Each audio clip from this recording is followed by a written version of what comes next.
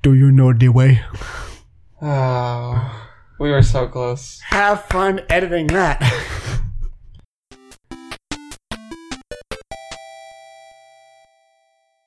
Hey everybody, welcome to another episode of Rez. I'm your host Daniel, and with me is Riley. Hey. And today we're going to talk about a game called A Way Out.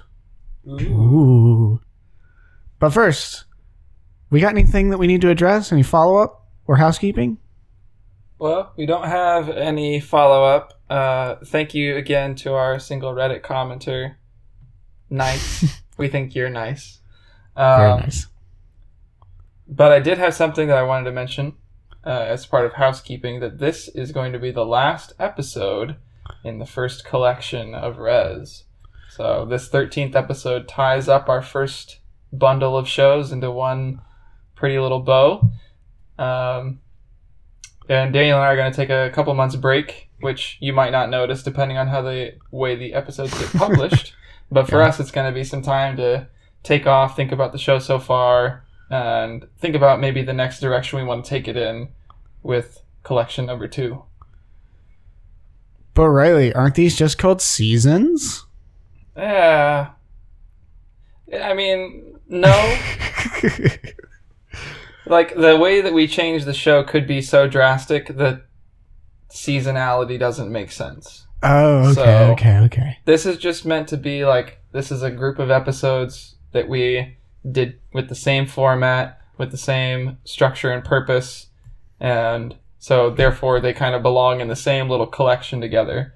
Collection 2 could be radically different. It could be the same thing with just more episodes, or anything in between. So that's, I think, why we're not going to call it a season, because it's not going to be maybe consistent across those boundaries.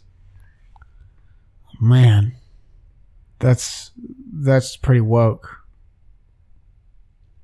Thanks. Just giving you things to edit. Cool. So we're going to take a little bit off, do some episode edits, do some other background stuff, and then come back with something completely different. But for now, absolutely the same thing for the next 2 hours or so. Strap in. Before we get started with the 2 hours of dissection, tell me what we're dissecting. Yeah, so on this episode, I wanted us to play the game A Way Out. A Way Out is a cooperative prison break game that is, I think, intended to be played hot seat multiplayer, so both people in the same place at the same time. But it's a game that actually cannot be played single player. You have to have a friend to play it, whether it's your friend sitting with you on the couch or somebody online. There is an option for online play.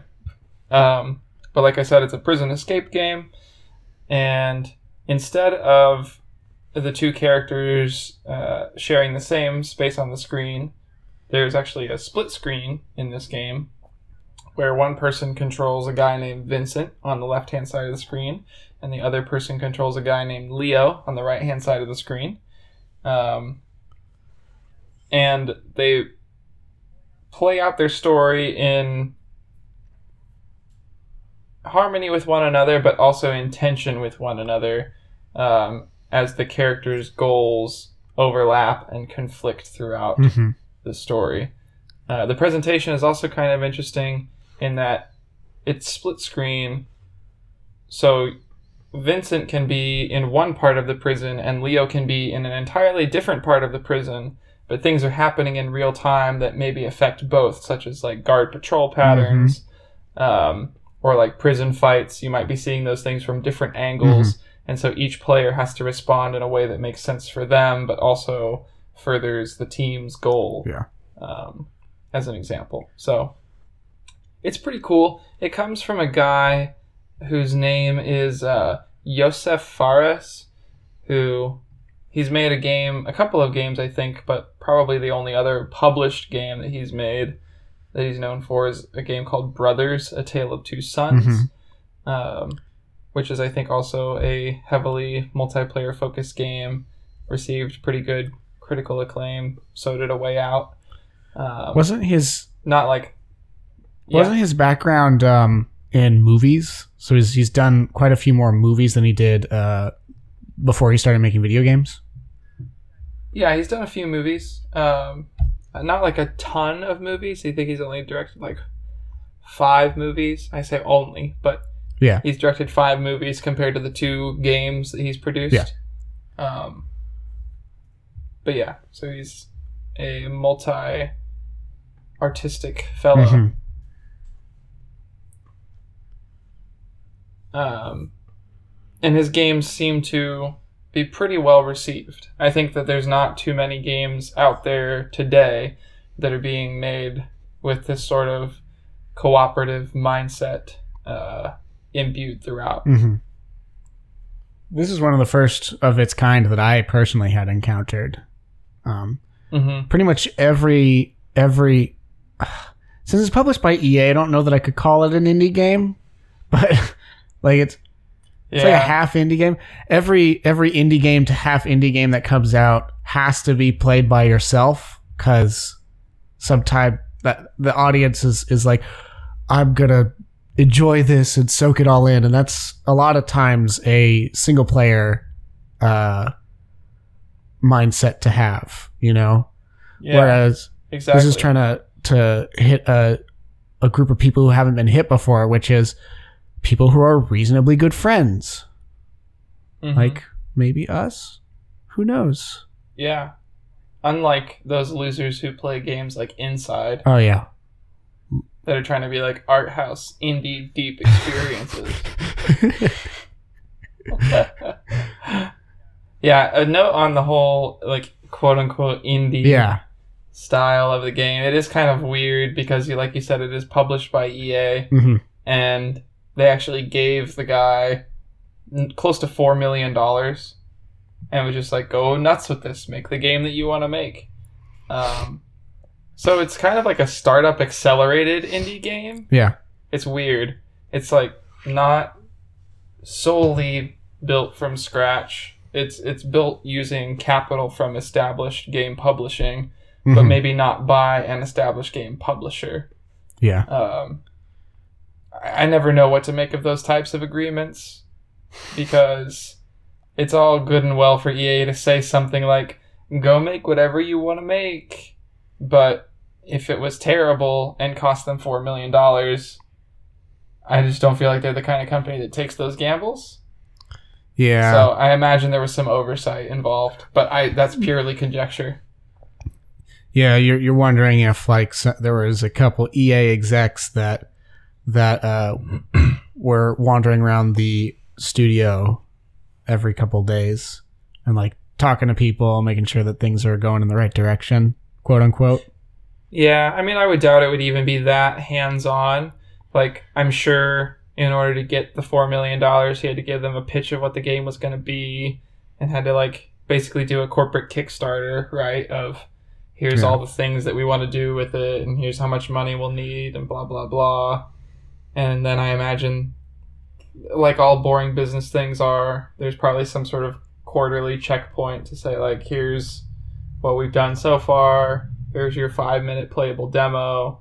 What do you think? And like, as long as the people at EA are reasonably happy, I'm sure that things went fine. Yeah. That would be like my imagination of how this kind of deal would have developed, where they're not coming in and saying like, you need to make this exact thing in the game.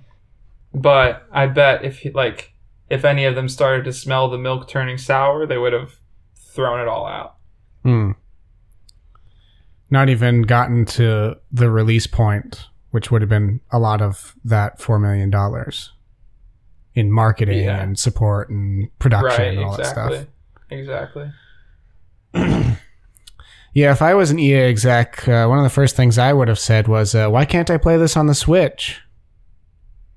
Yeah, why can't we? That's a segue into what platforms is it for, Riley? Oh, is that what that segue was for? Well, 100%. Daniel, it's the platforms listed on what is this? Wikipedia.org. Never heard of it. Are Microsoft Windows, PlayStation 4, and Xbox One. Oh, It was man. released in March of 2018. So it came out just last year and was the talk of the town for, I think, like the 3 weeks after it came out. It sold over 1 million copies in the first 2 weeks. Oh, So wow. whatever sort of influencer marketing EA did really worked. They probably had Pewds play it. Probably by himself with 2 controllers. Yeah.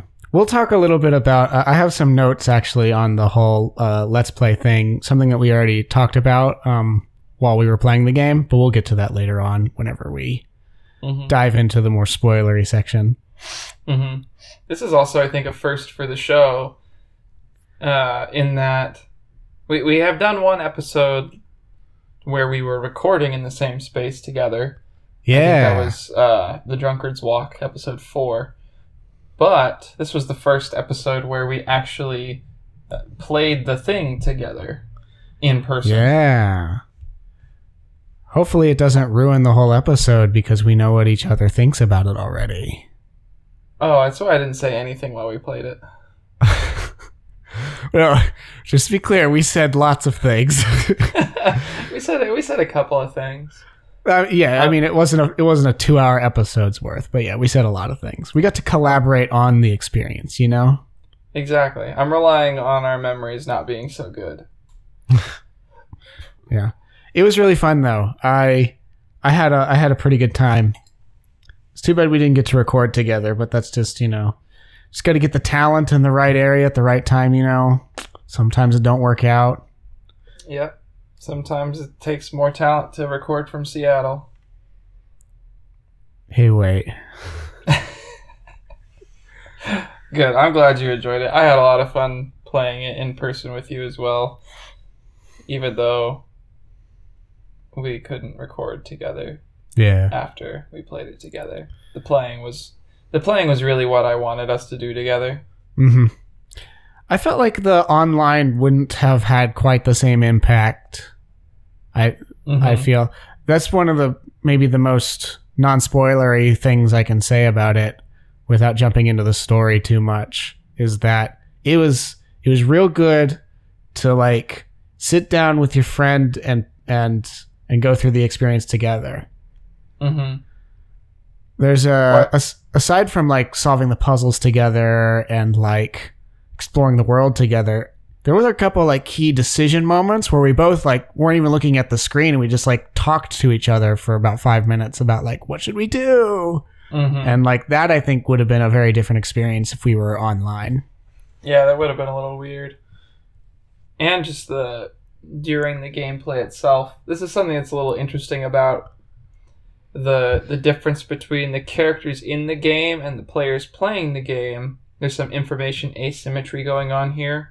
Yeah. Where, like, during a prison escape sequence, let's say, one of the characters might be on the other side of the prison from the other character. And if, let's say, Leo is the one who's, like, hiding and needs to go from point A to point B but can't see the guards, Vincent might be able to be in a place where he's allowed to be and can, like, look through some glass to see, oh, the guard's looking at you, don't move. Yeah. And that's some information that the players share to get through the game, but that the characters couldn't possibly share unless they had, like, walkie-talkies. Yeah.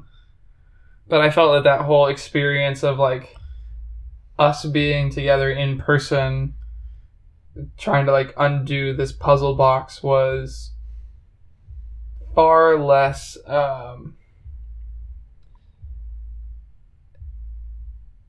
like it rubbed me the wrong way less, I think, than if we had been doing it online. Like literally walkie-talkieing one another through the experience. I feel like the fact that we were both there in person had like the right layer of removal from the game. Yeah. Rather than like if we were talking over VoIP it would have felt like we were kind of still quote unquote in the game, I think. Yeah, that's a good point, actually. And I think that it showed a little bit because there are failure points throughout the game, but for our particular run, how long do you think we went before we actually hit one of those? Probably 6 hours, 7 hours. Yeah, we were in sync pretty well. And I know that the game isn't the hardest, but I think that we could have run into a lot more if we weren't in person, I feel like. Yeah, and I think I don't remember how many times we failed. I think it was only once or twice. Yeah.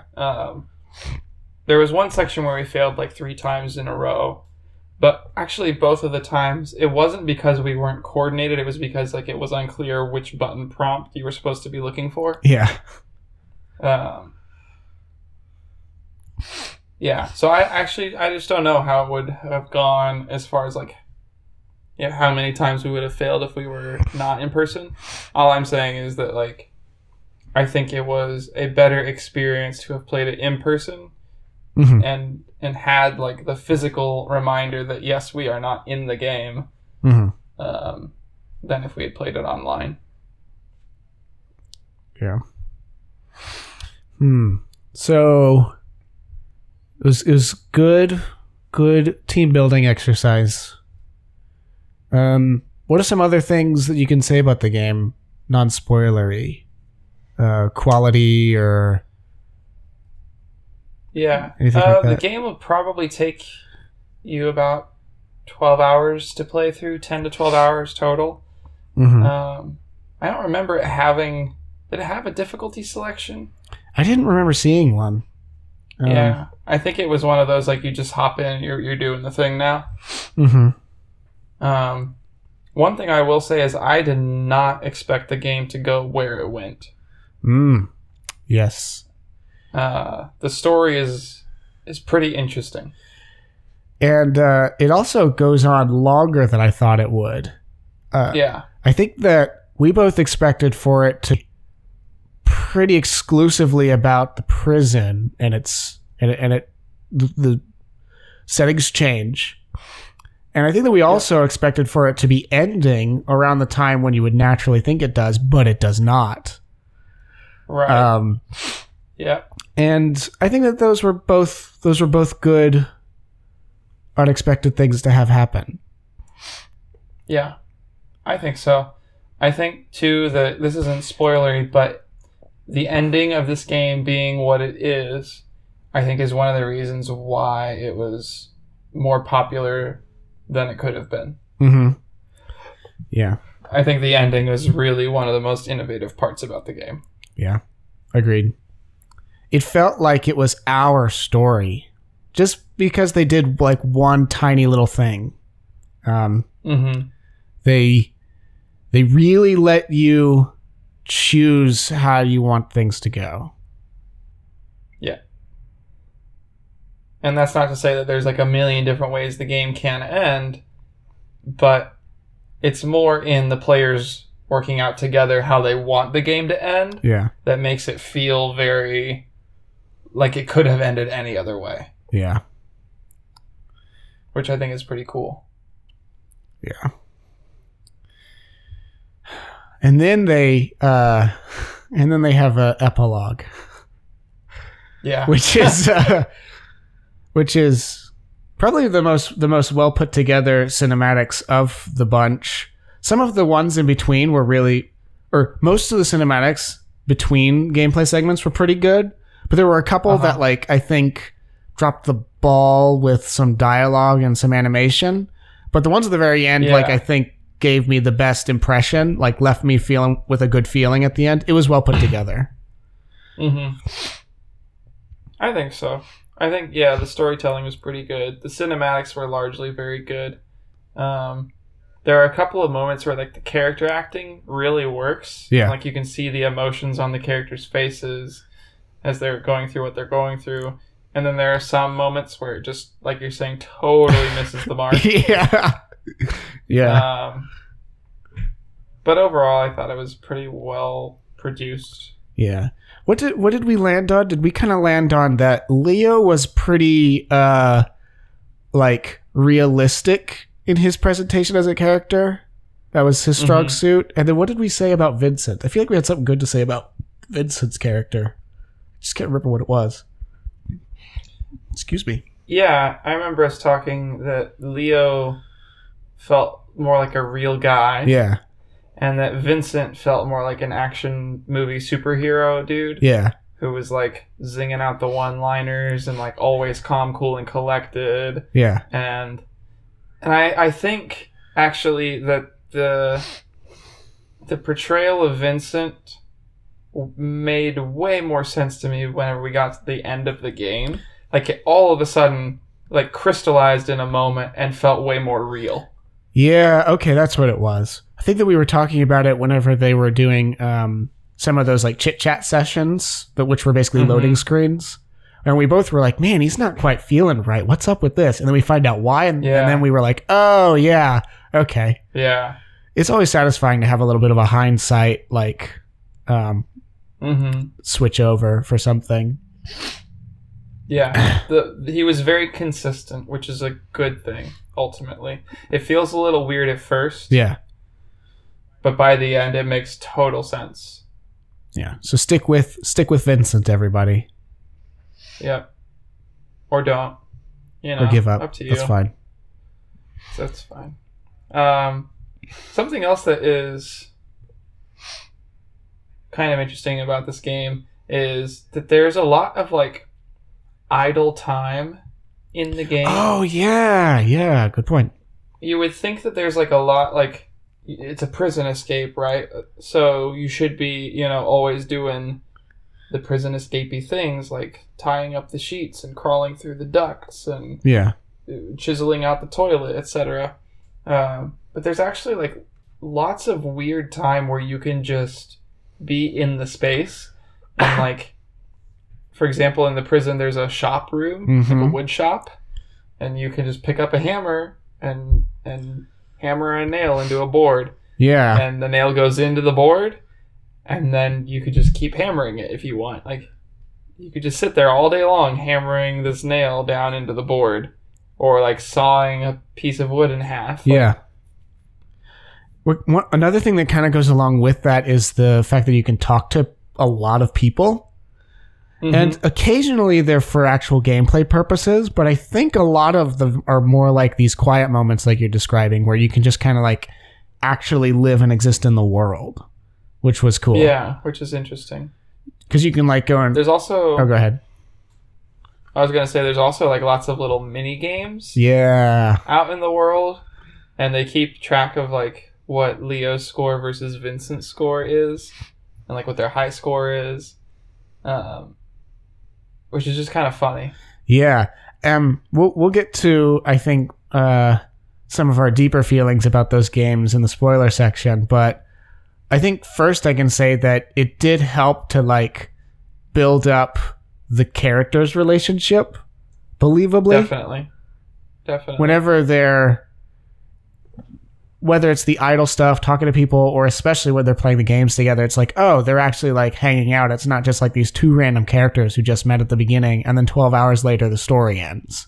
Like it felt like they were actually like becoming friends. Yeah, it was definitely believable. Just through like the ways that you interact with your buddy. Yeah. Throughout the game. And then I think for me, the only other really notable thing that's non-spoilery is for the first, like, I think 2 hours or 3 hours of the game, we actually didn't know what time period the game was set in. Yeah. Which was really bizarre. There's, like, this moment about 3 or 4 hours in where you get, like, a piece of information that's dropped on you that solidly places the game in a time zone, like an era of time. Yeah. And it's just like, before then, it's kind of unplaceable. It's really interesting. Yeah. I don't know exactly if that was intentional or not, or if it was just like a coincidence of like today's fashion and like society and architecture and... or what it's like to be in prison. Yeah, maybe just not changing. Yeah. I don't know if they intended for it to look just like Shawshank. Yeah. But that also I felt like, because that's pretty timeless, although you can kind of tell where that is. But it just kind of reminded me of it a little bit. They really did. In a lot of ways, yeah. Yeah. Just no Morgan Freeman. Sadly. Yeah. Yeah. Well, I feel like a lot of the things I want to talk about involve talking about the game that happens. Yep. Ooh, so I'm right there with you. Man, just playing all these narrative games. I know. I don't think there's much else to say about the meta qualities of the game. It was pretty well put together. Not stunning. Not atrocious. The music was fine. I think it was mostly just like mood setting. Wasn't very... Yeah. It didn't draw much attention to itself. Like, wasn't the best score I've ever heard. Yeah, I think it was just ambient. Yeah, overall pretty solid experience. Play it. If you're going to play it, do it in person with your friend if you can. Or risk it with a person you haven't met before. Just invite them into your home. Yeah, exactly. Sit them down on the couch and say, this is what we're doing, bud. And put them through the emotional trauma of being in a prison. Yeah. And by the end of that, you'll be friends. Or will you? Yeah, wait until we talk about the spoiler section. Or will you? Me and Daniel aren't friends anymore because of this game. That's why he went back to Seattle. He was like, done with this. Yep, that's why we're ending the show. I mean, ending this section. Yeah. I'm going to go take a bit of a break before our non-sponsors. Wow. Bye. This episode of Rez is brought to you by Vincent Moretti's memoir titled The Hunt for Harvey: How I Got More Than I Bargained For. Vincent's gripping retelling of this century's greatest manhunt is an instant classic. More than a biography, The Hunt for Harvey takes you back to the 1970s, where crime ruled the streets and coastal villas of the free world. Follow along as Vincent recounts his true story about love, hate, friendship, grief, and the search that turns up more than just diamonds. Vincent is self-publishing, so use code REZ at checkout on his website to get 10% off your paperback, hardback, or digital copy. That's RES at checkout. Thanks to The Hunt for Harvey for supporting the show. We'd also like to thank our friends over at WordVPN for sponsoring this episode of Rez. WordVPN is the only safe browsing solution out there if you're on the internet. Are you tired of the United States government spying on every single website you go to, no matter if you're their citizen or not? Don't worry, WordVPN has you covered. Unlike traditional VPNs that are trackable if you look closely enough at the stream of bytes flowing through the internet, WordVPN uses all new technology, VoIP. Simply pick up the WordVPN receiver that we'll mail to you and hop on the line with one of our qualified associates. Talk them through exactly what you like to do online, and they'll do it for you. They'll Google anything you ask, pull up any video you'd like to watch, and relay that information back to you through the only safe communication channel, spoken word. Thanks to our friends over at WordVPN for sponsoring this episode of Rez, and use our code at checkout to receive 10% off your WordVPN receiver. Our code is REZ. Thanks again to WordVPN. We're back. We're going to talk a little bit about what goes on in this game. Spoiler territory. Yeah. Daniel, tell me all about the things we did in the game. Okay. I'm going to first say that this is assuming that we made the decisions that we made and that they don't significantly change the outcome. Mm-hmm. So I don't know if you know that if they do or not, or if anybody listening does, but they don't. A lot of times they just like either swap the roles of the two characters, or the situation gets resolved in a way that feels different. Okay. So setting, some prison. Leo stands in the courtyard with all the other prisoners looking down at the entrance gate as new fresh meat arrives on the prison cars. Out steps Vincent, his life in shambles. He's been sentenced to 14 years in prison for the murder of his brother. Leo is only there for 8. Or will be there for 8. After kind of getting acclimated to the controls by either playing as Leo or Vincent, Leo walking around just talking to people in the yard, and Vincent walking in and getting processed. We'll talk about that at a later date. Yeah, in a shower scene that has dong. It does have dong. Way too much dong. You are both kind of introduced to the prison antagonist, who is like this big, burly henchman dude who works for this bad guy named Harvey. We'll get to him in a sec, but both your characters know him and despise him. Harvey, yeah. Yeah. After fighting his goon for a bit and getting introduced to each other through that, you both kind of realize that you know who Harvey is, and that he's both wrong, and he's wronged both of you. So you decide that you're going to escape the prison together. And these are characters that didn't know each other before they went to prison together. Yeah. Well, went to the same prison. Yep. Precisely. And so you both hatch a plan. Step 1 of the plan involves, I think it was the chisel, right? Yep. Yeah. I think it was Leo who finds a chisel in the No, not in the workshop. In the workshop? Crap, where was the chisel from? No, I thought in the workshop you got the hammer. The chisel yeah, was hammer. from some guy on the rooftop. Oh, no, wait. After the fight with the goon, we went to the hospital wing. Yeah. That's right. And that's where we did our first like real cooperative experience. Mm-hmm. And Vincent helps Leo get the chisel from a worker who's just kind of milling about.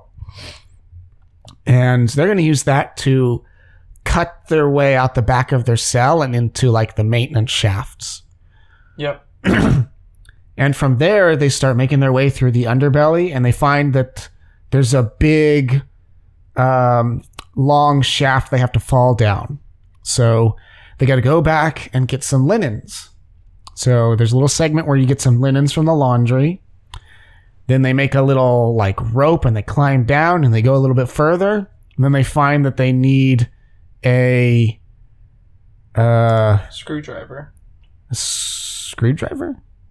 Or a wrench? Yeah. Maybe it's a wrench. Yeah, some kind of tool. Something that turns things. Yeah. And then you go back and then you go into like a shop and get that from a dude through a little bit of puzzle solving. And then after that, you're finally kind of out and about in the middle of the night. And through some shenanigans, you both make it out of the prison, but you're on the run. Like, there are dudes right at your heels on the run. Yep, the guards, like, see you at the very last moment while you're escaping. And they're like, oh, no. After some high-stakes bridge crossings and some altercations with the search parties, you get away for the moment, and you get to spend a little bit of time to get to know each other at like an abandoned campsite.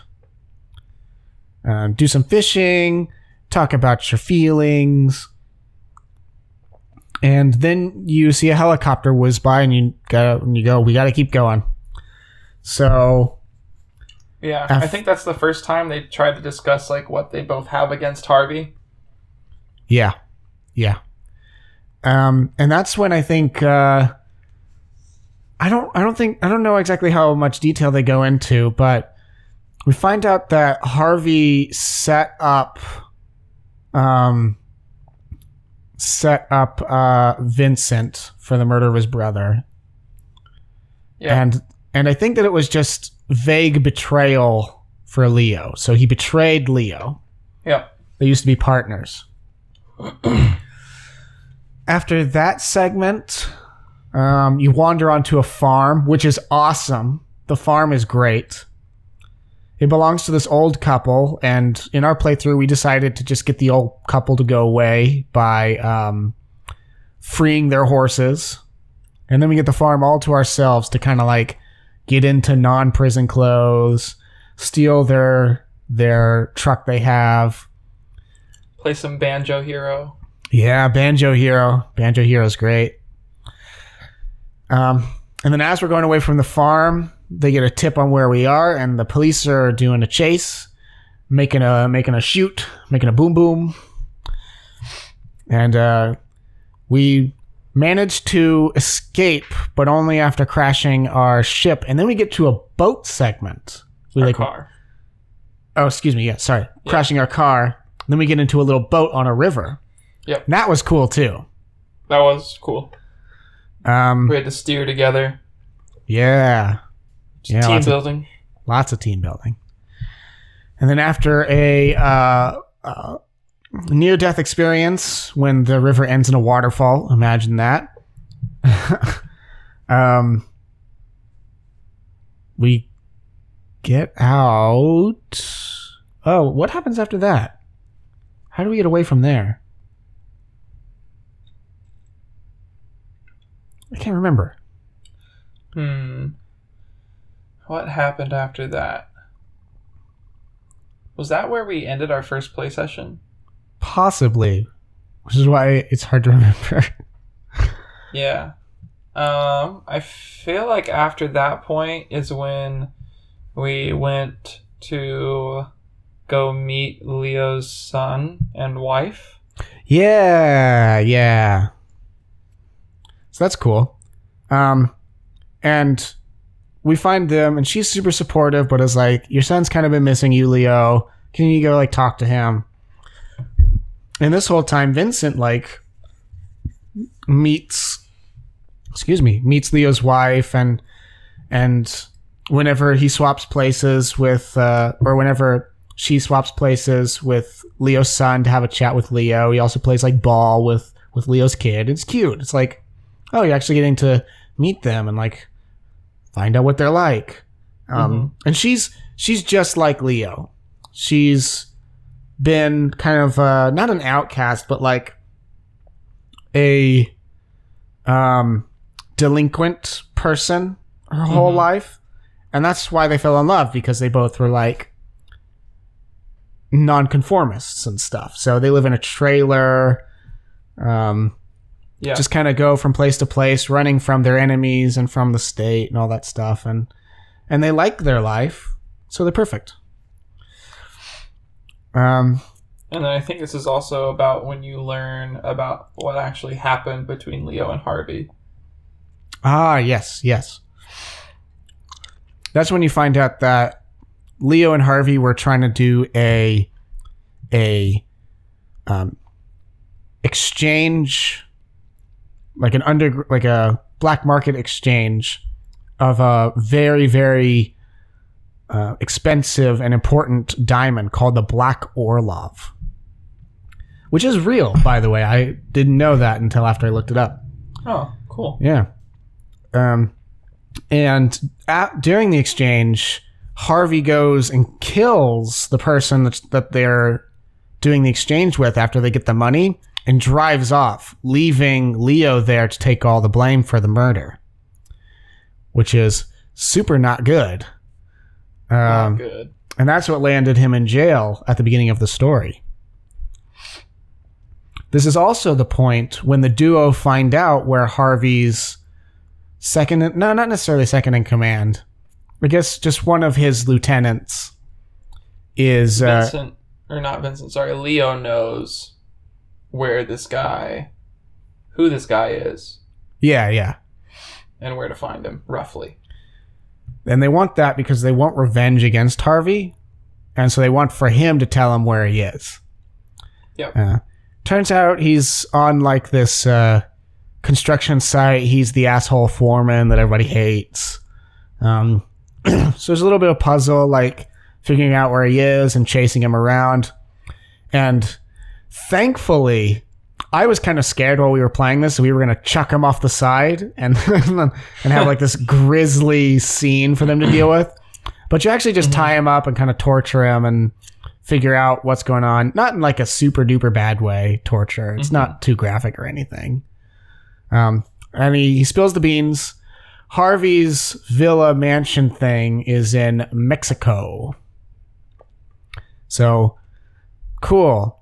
Mexico's big. We'll figure it out. Yep. And then after this, we decide that, hey, we're going to need to get a flight to Mexico. We're going to need money. So then you rob a gas station, which is a cool segment. I thought that was cool. Mm-hmm. Yeah. Because there's a lot of things that you should do to prepare beforehand to make sure it doesn't go south. Mm-hmm. And that, I think, was our first failure point. Yeah, but that wasn't, I think, because we messed up. It was because there's a point where Leo, in our case, got taken hostage by one of the people in the gas station. And I was trying to shoot near the guy who was holding Leo. I was playing as Vincent. And so I tried to shoot like close to him to get him to freak out and maybe drop Leo. But what it turns out you have to actually do is walk up to the guy and like punch him in the face, basically. Which I don't think we would have ever guessed. Yeah, it took a couple if I had, tries. Like, accidentally ran too close to him, but yeah. But we get some of the money, and we go to do a arms deal, kind of in the middle of a field. And this is where the game drops shooting mechanics on you. Up until this point, it was just walking around, pressing X or Y, and running occasionally. So that was interesting. We'll talk about that in a bit. And this person that you buy the guns from then tips Harvey off as to what your plans are. Mm-hmm. And he sends a big bad boy assassin after you. And so while you're getting ready to arrange the airplane to take you to Mexico, the assassin comes after you. And then you've got a new chase going on where he's like chasing you through this theater. Mm-hmm. And there's a struggle and you kill him. And it's like, whoa, things got real. We just killed a dude. Yeah, but it's also like, if we don't go get Harvey, this is just going to keep happening. Yep. We're going to have a target on our back forever. And we also learn at this point that Vincent's wife is in the hospital in labor. Yeah. And then he's like, oh man, I got to go get her, see her. And then Leo's like, man, I get it. I get it. And so next little segment is in the hospital. And you get Vincent to his wife, and you kind of find there's a little bit of tension there. They're not necessarily like super duper mega strong. She's really stressed out about having the kid and him being in prison and stuff. But it's still like, it's a cool moment. Mm-hmm. Then after that, the police show up because you're not hiding very well. And then there's a really nifty sequence where you got to do like a bunch of puzzles really fast, basically, like a bunch of like running sequences to get away from them. And it'll flip back and forth between Vincent and Leo as they like make their way out of the hospital. Yeah. So we were like taking turns almost doing single player segments rather than like the constant split screen that we've had basically up until this point. Yeah. And at the very end, Vincent saves Leo and they buzz off, and there's apparently no other police to go after you, so you're free. Yep. And then we take off for Mexico. And you get to pick whether or not you skydive into Mexico or you land safely, and we chose to skydive, which I think is the right choice. Yep. Because Leo's been afraid of heights the whole game, and so he gets like, it's this funny thing where he gets kicked out of the airplane, and I was like, funny gag. And Leo's like freaking out, but then he like starts to stabilize, and then his parachute backpack thing falls off, and he starts freaking out. It was so funny. And it's like, oh my god! It was pretty tense because we're like falling out of the sky, and Vincent has to like come in and grab him. Yeah, and that's actually a player initiated thing too. Mm-hmm. Like I playing as Leo was just like only able to flail around, whereas you got to like actually like steer and like try to make sure that you save me. It's pretty cool. And the moment when like Vincent gets close enough to Leo, he like completely latches on. It was pretty funny. Yeah. And like did a lot to heighten the humor that was in the scene. And then I think even after that, Vincent makes a couple jokes about how he's just going to drop Leo if he doesn't start behaving as they're like gliding down to earth. And he's like, Leo's having none of it. Yeah. Although he's got extremely strong glutes. Because stopping when the parachute gets pulled must have been like the most powerful strain you could put on your buttocks of all time. They are fully engaged. So you land. After a little bit of stealth and then gunfighting, you make it to Harvey's mansion. And you're like fighting your way through it. And he's got like a grenade launcher. And you're like, dude, that's a lot of firepower. Also, where are you keeping all the rounds? And so you fight him, you shoot him some. And at the very end, he's like bloodied up and in his like evil lair. And you're like, it's over, Harvey. And then he's like, it's not over. And then you're like, where's the diamond? And he's like, I'm not telling you. And then you're like, where's the diamond? And he's like, okay. It's in this safe. Let me open it for you. And then you like, I think we had Vincent go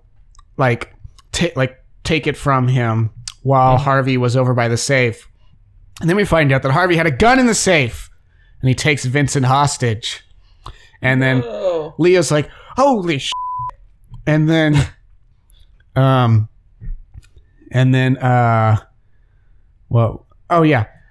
there's like this, even this is kind of like a little puzzle because you can't just try to shoot Harvey or else you'll kill Vincent or Vincent will get killed. Mm-hmm. Vincent has to actually like shimmy his way over to this like art installation in that room and then bust it as a distraction, and then you can shoot Harvey. And then you guys shoot Harvey a lot. Like the death of Scarface. He's like up against a balcony and you just boom, boom, boom, boom, boom, boom. Your guns that had only like 6 round clips a moment ago are suddenly like infinite rounds. Yeah, exactly. And then he like flies off the balcony into the pool and dies. Yeah. And then that's the end of the game, right? That's what you would expect, but wrong. So after this, Vincent and Leo make their escape from the compound, and as you're playing, you're like, okay, I guess they can escape. That makes sense. And you like, Indiana Jones style, like hop onto the plane as it's taking off, and like guns shooting after you, and you're like, woo, that's cool. We made a way out. We made a way out, and the credits should roll, but it doesn't.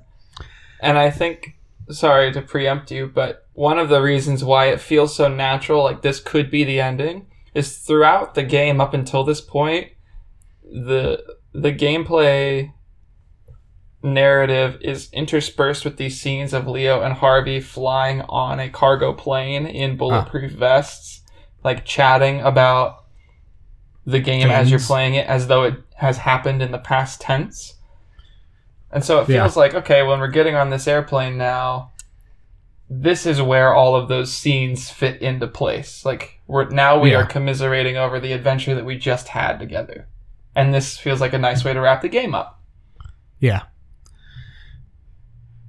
But it isn't. Correct.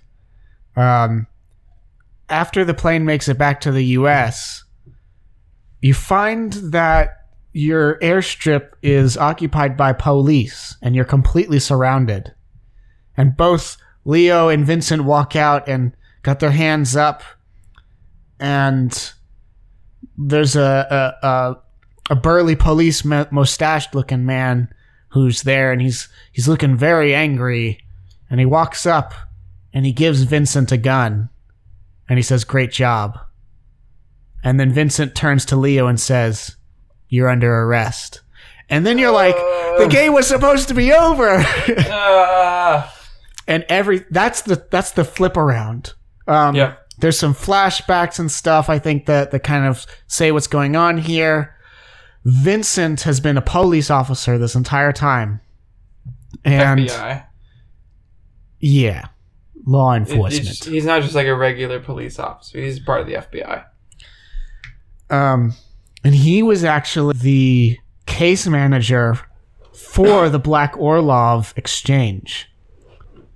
And on top of that, his cover story wasn't completely incorrect, because his brother was the undercover cop who was doing the exchange that Harvey murders and blames Leo for, or not blames Leo for, but like incriminates Leo for. Mm-hmm. So yeah, that's kind of an interesting tie-in that everybody has. But it really goes to explain how confident Vincent's been this entire game, and how like he was actually able to do things, because up until this point you thought he was just a banker who got caught in some stuff, but right. That's his cover story. Yeah. So the whole time you're like, why is a banker so good at knowing the layout of this prison? Yeah, exactly. Why is a banker able to easily handle an M16? Yeah. So after some flashbacks, you go back to the tarmac, and Leo takes Vincent hostage through some kind of just bullshit. He gets a gun. I don't. Yep. It doesn't make any sense, but the story goes, and so we go. And then he gets in a police car and drives away, and they're like yelling at each other, and it's actually really intense. Like, I thought I could trust you. You're a dirty pig. How could I have ever listened to you? And then Vincent's like, Leo, you did good. I can try to cut you a deal. We were in this together. We're still partners, and that kind of thing. Yep. I think they crash, and and then Leo tries to get away by boat, which is kind of, still gameplay going on here. So he's like piloting a boat, and this is the first time that like you're really against each other, because Vincent then gets in a helicopter with an assault rifle and starts trying to pop you, trying to like destroy your boat while you're getting away, or while Leo's getting away. Yeah. And ultimately, you do destroy the boat, and I crash, or Leo crashes. I keep saying me. Sorry. I know. We've identified with the characters a little bit. Leo gets away, and he like I can't remember exactly what flipped it from Leo running away to Leo running after Vincent. He like runs into this compound that's on one of the docks. Yeah. And Vincent chases in after him. Okay. On foot. And so they're both on foot. They're both like decked out with guns and bulletproof vests. Yeah. And then they slug it out. Yeah. And then you find yourself kind of gameplay wise locked into this warehouse, but then you realize that at the bottom of the screen, 2 health bars pop up, and you're like, oh shit, what's about to what do we have to do? And this is where we both were trying to find a way to make it out peacefully, but there's not. The game kind of pushes you to fight each other, and while you're fighting each other, you're taking health away, and you're like throwing things at each other like, I loved you, Anakin. You were like a brother to me, like that kind of thing. Right. I have the high ground. And like you're fighting your way to the roof, and up here you're both weakened. You're like beating the crap out of each other, and then you both see that in your melee, one of your assault rifles fell away, and you're both conveniently about the same distance away from it. And so you both got to crawl to it, and whoever makes it, well, they survive. In our case, I was very badly damaged, and you had the will to survive, and you killed me. Yep. Vincent shot first. Yeah. It was well done death. We felt like it was built up well, and at the end, as Leo lays bleeding out, Vincent takes his hand in friendship, and then as he dies, his screen fades to black, and you're just left with Vincent. And then we begin the epilogue. Mm-hmm. Vincent goes to visit Leo's wife and tell her what he's done, and to tell her that Leo's gone. She gets very angry, but doesn't kill him, so he leaves. Very emotional moment. His kid finds out. It's terrible. And then he goes to visit his wife, Vincent's wife. And he kind of apologizes, says he's quit the bureau and he's ready to be a father. And they get back together. Game ends.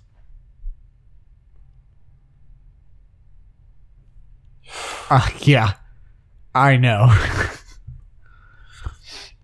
So it was like so much of the game. Yeah, we're doing it. Teamwork makes the dream work. Let's go, buddy. Yeah. And then at the last minute, the 11th hour, like, wait, what? Yeah. I felt like we have been trained by other games to just expect for the like Seinfeld bass line to go as the credits roll at the very end. And they were like, hey, yeah, that was fun. We learned how to play together, how to be a team. Yeah. But then in this game, instead we got dong. We got dong. Something you can do online now, guys. No, sorry, wrong show. Shout out to Vsauce, man. Shout out to Vsauce. Shout out to Michael, Jake, and Kevin over at Vsauce. Yeah. Shout out. Anyway, this is where I think something that I talked about earlier comes back into play, which is information asymmetry. Yep. And this is what makes almost all good dramatic tension work. Yeah. In storytelling, is when information asymmetry exists between some of the parties in the story, and the viewer is also a party in the story. Yeah. So, for example, we talked earlier about how you and I, living outside of this story world, are able to freely communicate with one another in a way that makes cooperation in the story world almost supernatural. Yeah. And lends the Prison Escape sort of this air of like, well, they're doing these things so well choreographed, they must have gone over like guard patterns and timings and things. But the information asymmetry between the characters in the game and us lends it some sort of credibility here. Yeah. This is an example where the game knows more than we do, and Vincent specifically knows much more than we do for the majority of the game about what he is trying to accomplish. And so when that is sprung on us, it causes this huge dramatic revelation. Yeah. Yeah, and it felt like, because they did some of the work early on to have us take for granted the skills that were being presented, then they do the reveal and it makes sense. Yeah, so exactly. Vincent as an FBI agent makes complete sense in hindsight. Yeah. Yeah, I think the most unrealistic part about it is just like what the mission ledger itself is. Yeah. Of like, the best way for us to find out where Harvey is and capture him from an international intelligence standpoint is for me to go undercover in a prison and help a wanted fugitive escape prison. And then also help him go track the guy down and kill him and steal the diamond back. Like, okay. That is definitely storytelling material. Yeah. But all the little things along the way, like, we accepted that was the premise of the story. Yeah. So all these little things along the way start to make sense. Yeah. And more than just a semantic sense making, I think the really important thing that happened in that moment was there was a real emotional crystallization around what Vincent had just done. Yeah. You talked a moment ago about how, like, you keep saying I did this instead of Leo did this. Yeah. And earlier in the show, I slipped up saying I did something when Vincent did it. And correct me if I'm wrong, but I think in that moment, as Leo, you feel so betrayed. Yeah. And as Vincent, this was the really weird part, since I had played as Vincent the whole game and I didn't know this was coming, I felt awful that I was betraying you. Yeah. Yeah. Which I think really works for the character. Yeah. Because ever since his brother got murdered, I mean, I feel like he's just been, like, dragged through. And he's like, just put me on this mission. I got to end it for myself. This has got to be the last thing. No loose strings. No loose ends. No loose ends. Yeah. But, like, I think in the process, you see how Vincent becomes friends with Leo to the point where he even, like, takes Leo's advice about how to fix his failing marriage. Yeah. Yeah, that was cool. And, like, he's so reluctant the whole time. You're like, what is this dude's problem? Like, they've done so much together. He's being so short with Leo. And then, like, in the last minute, he finally, like, lets him in and tells him that his marriage isn't working out. And then Leo's, like, suggests some stuff that Vincent actually takes his advice on, and it presumably works. Mm-hmm. So I really think, like, he was able to see past all of the stuff that he had in his way, you know, trying to avenge the death of his brother. Yeah. To finally be able to look at Leo as a friend. Yeah. And actually that sequence where Leo suggests that he write a letter to his wife talking about all the things he did wrong, it's actually, I think we called it out, it's the best dialogue, at least from Leo, the whole time. Yeah. Like the most realistic. It was realistic. He was like, oh, I don't know, man. I mean, once whenever I got into a thing with my wife, I mean, I tried writing a letter and it helped me get my ideas out there, but also showed that I cared. And I don't know. It might not work for you, but it worked for me. Like, it was that kind of thing. And it was, I really liked it. And then the letter comes back in the epilogues, no matter what ends up happening, which is cool. Yeah. In our game, Vincent brought the letter to his wife, and it showed that he had changed some things. But not like, it wasn't like an immediate cure-all. She was still like, we think we can make it work. And then the game ends and their life goes on. Yeah. We ended up watching the Leo ending, which was cool. And he still brings the letter to his wife, or to Vincent's wife. To Vincent's wife, yeah. Which was kind of cool. And she gets a bit teary and everything. And I thought that was a nice way to bring it all together, no matter what ending you have. Yeah. Now, I know we talked about this a little bit while we were playing, but I want to see if your mind has changed over the last couple of days or not. Who do you think should have lived at the end of A Way Out? I think that we were both in a little bit of shock at the end there, where we were both. I think we were both like dreading that maybe one of us would die, but for completely different reasons. And so we were both like going, well, this character should live because he's got this going on in his life, even though it would really suck for the other one to die. And we were like, we were just like trying to rationalize it all. I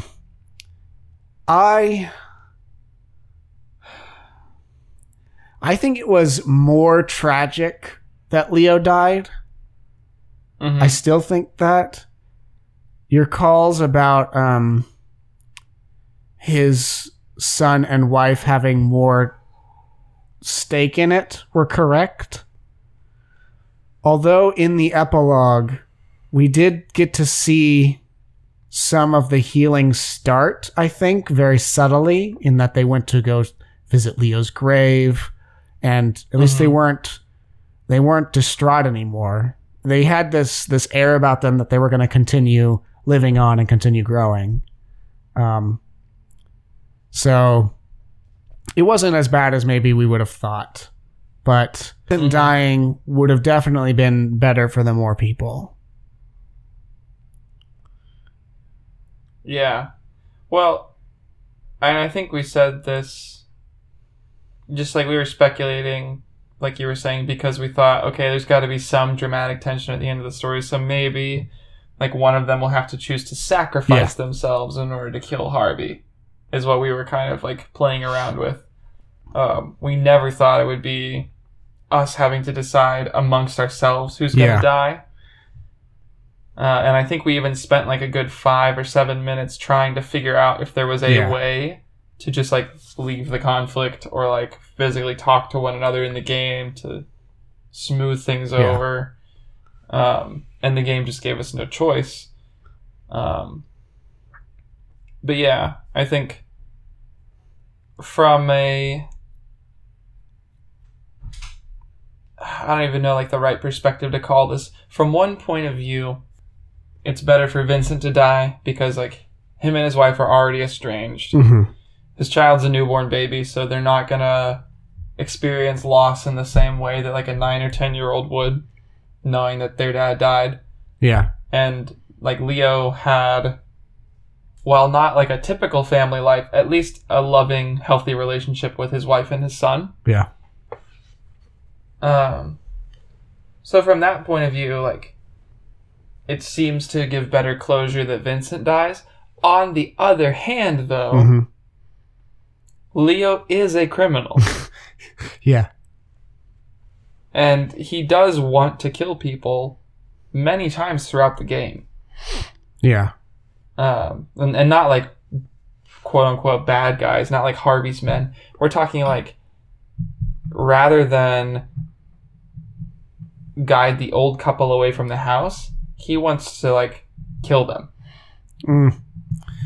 Yeah, that's or like beat them up at least, knock them out, really rough them up.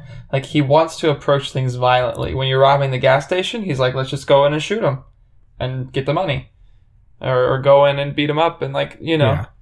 He's definitely a lot more violent. I didn't necessarily interpret his violence as being like murderous, but it's easy for it to have turned murderous with his lack of restraint in a lot of those situations. Sure. Yeah. I got the impression from him that he didn't have much of a problem with using violence all the way up to killing someone as a means to accomplishing his goals. Yeah. And the game kind of leaves it open-ended, you know, if he lives, what he goes on to do with his life. Yeah. Whether he goes back to crime or whether he tries to clean himself up. But I do think, like, from a moral value standpoint, Vincent was totally the hero for the job Yeah, absolutely. in a lot of ways. He did his service to society there, whereas Leo was a delinquent. So from that angle, it feels better that Vincent lives, but no less tragic in either case. Yeah. When we watched the Leo ending separately, I still felt like, oh man, this sucks. This sucks so much. Yeah. Because I liked both the characters a lot. Yep. And even though I felt like I was identifying with Leo because I was playing with him for 12 hours, I still I think it shows that because the fact that we were trying to save both of them, that we were like, no, let's both make it out of this. Mm-hmm. But it was not to be. During that last segment, when we were crawling towards the gun, Mm-hmm. had we decided who was going to live and who was going to die? Or were we fighting for our characters there? That's a good question. I think it starts even before that, right? Like whenever we started shooting at one another. Yeah, yeah.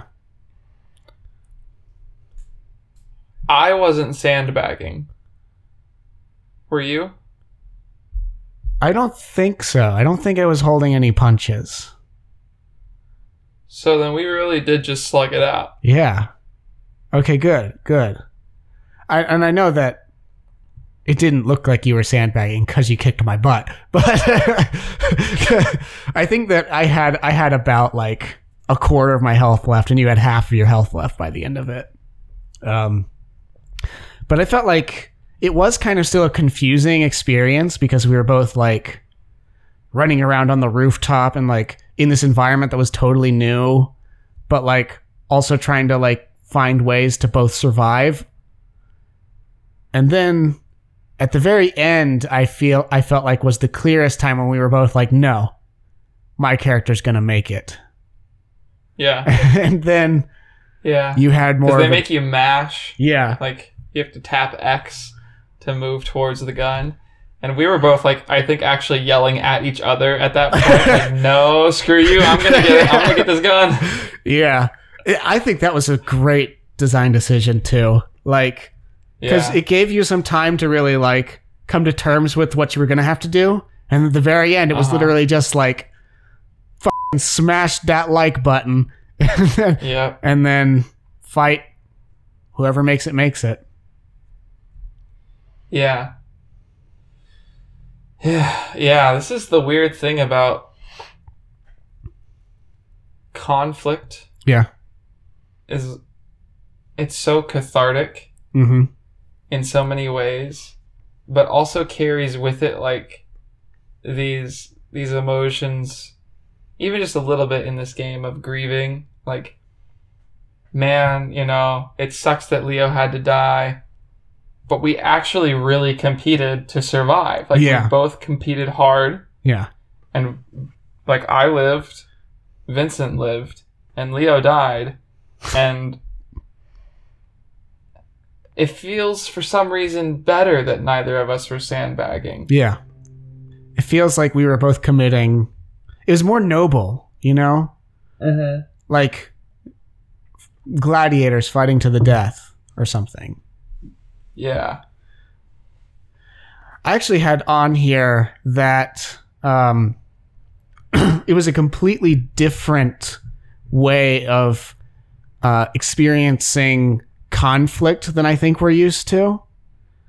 I don't know if you feel the same way, but both of us and even our larger friend group, I feel like a lot of times we'll shy away from direct competition.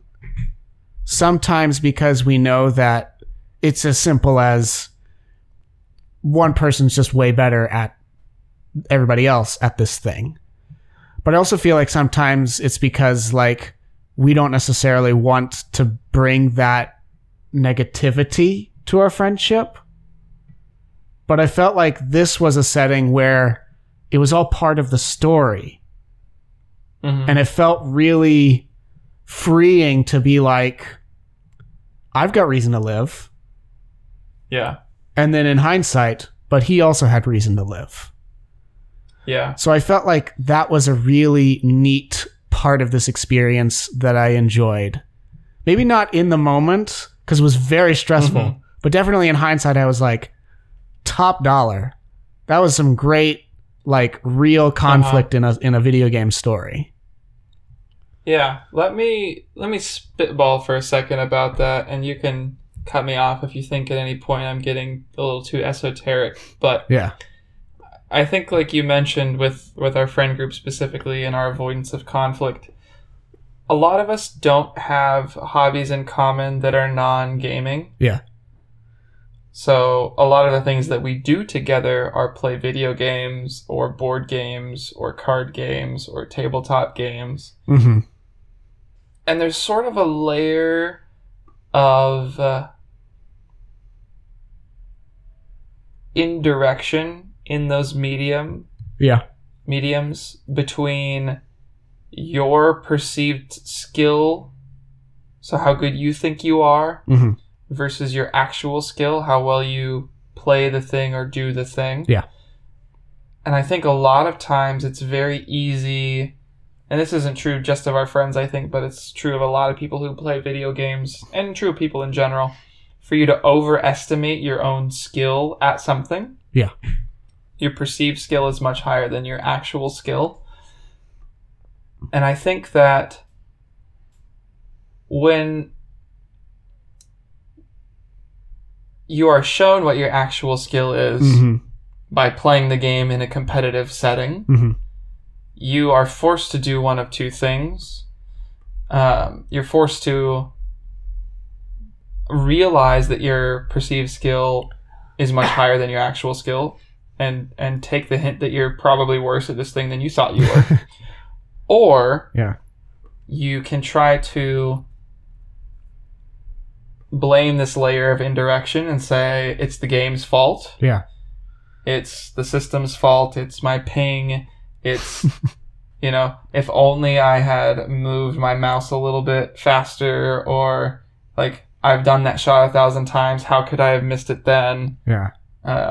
These types of thoughts. It's very easy to blame those, and to even maybe do a little bit of a mix of those things, to think like, oh, I'm so bad, but I'm playing badly because my controller is off or whatever. Yeah. And whenever you do this, it can be either toxic to yourself Mm-hmm. or toxic to the people you're playing against. Mm-hmm. And so I think we tend to not play a lot of competitive games against one another. Mm-hmm. And not just you and me, I mean like our group of friends who play games. Yeah. Solely because it's very easy to slip into this place of toxicity that you either direct at somebody else or that you harbor against yourself. Yeah. And in both cases, those are bad for all parties involved. Yeah. It's much harder to have healthy competition Mm-hmm. in that space. Now, this is where I get a little spitbally in that I think if our friend group had a sport that we all played together, Yeah. we would not have that problem in the sport, in the physical sport. Interesting. Okay. And the reason why I think this is there is no layer of indirection, or very few layers of indirection, between your perceived ability Mm-hmm. and your actual ability while you are playing a sport. Mm. If you're playing basketball, it's going to be very apparently obvious to you if you're good or bad at basketball, if you have any sort of like self-awareness. Mm. And so when you're playing against other people in a physical, real life sport, Yeah. it's that same sort of like self-identification of I want to win, Mm-hmm. but I know how good my opponent is as well as how good I am at this. So if Daniel is better at me than basketball and he beats me when we play basketball, I'm not going to be able to blame these ethereal Yeah.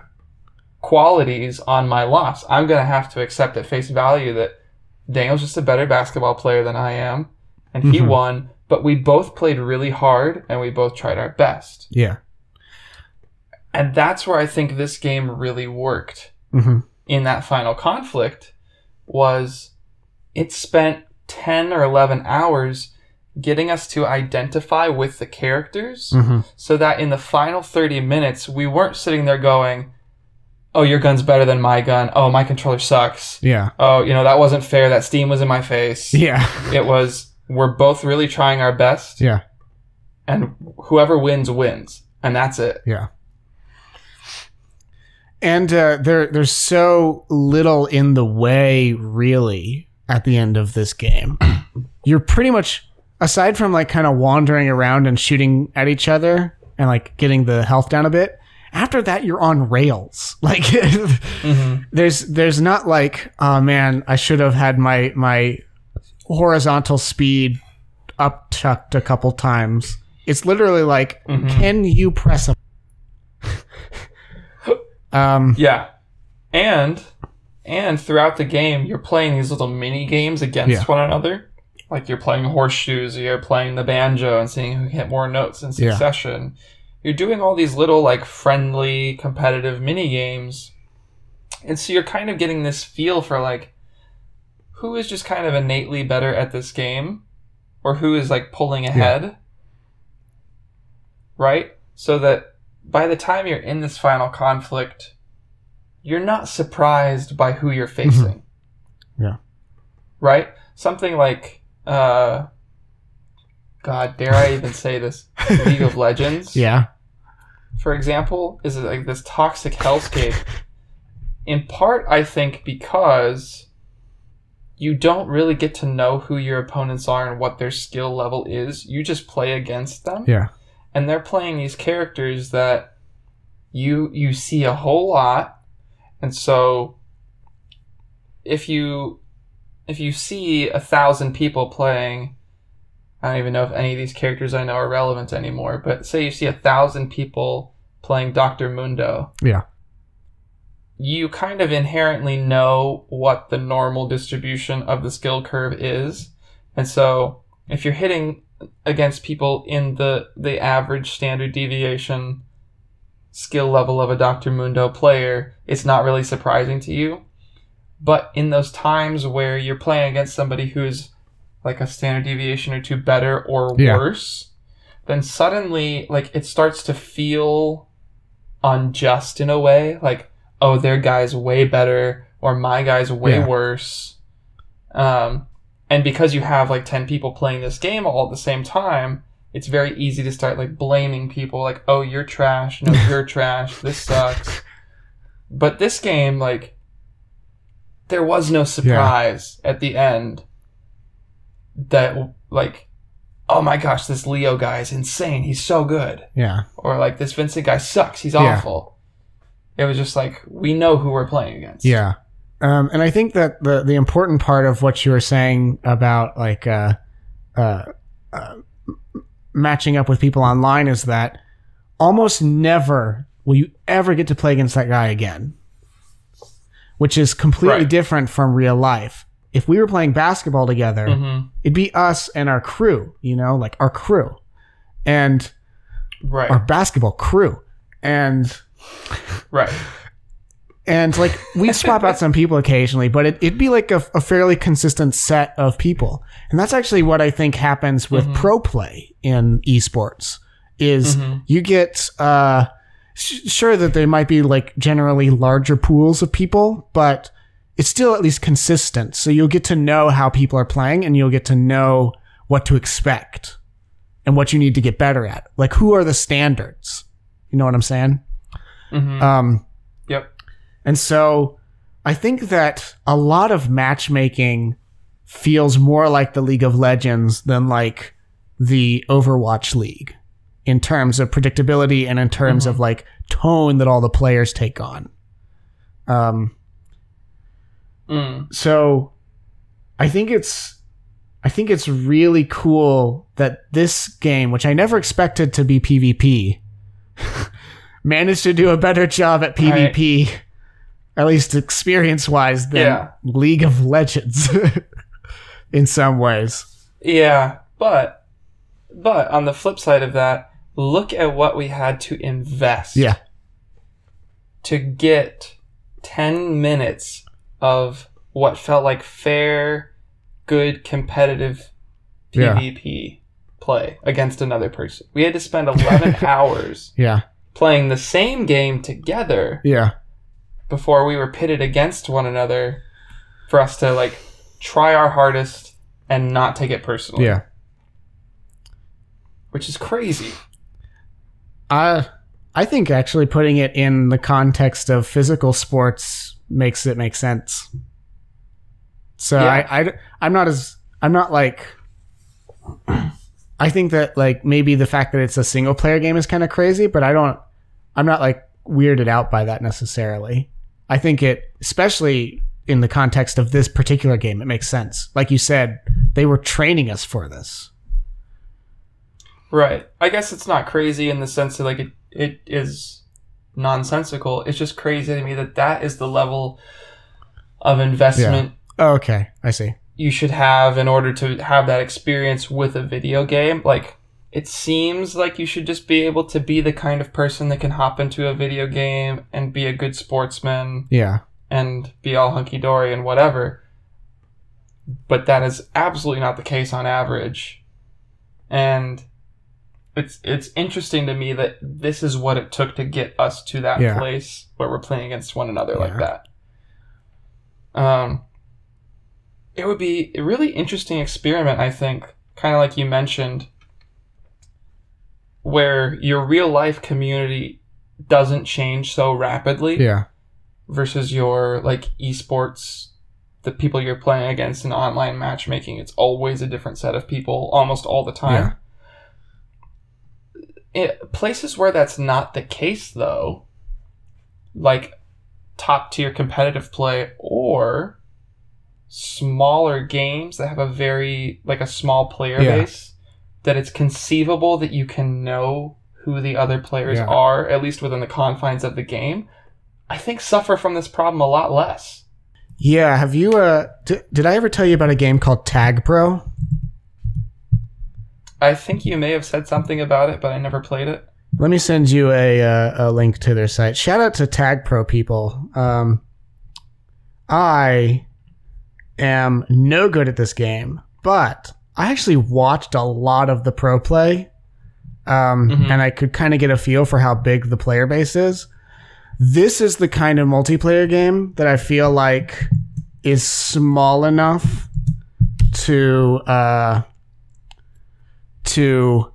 be able to see the same people, not over and over again, but enough to get a feel for who they are and how they play. And I think is an interesting example of what multiplayer games can be.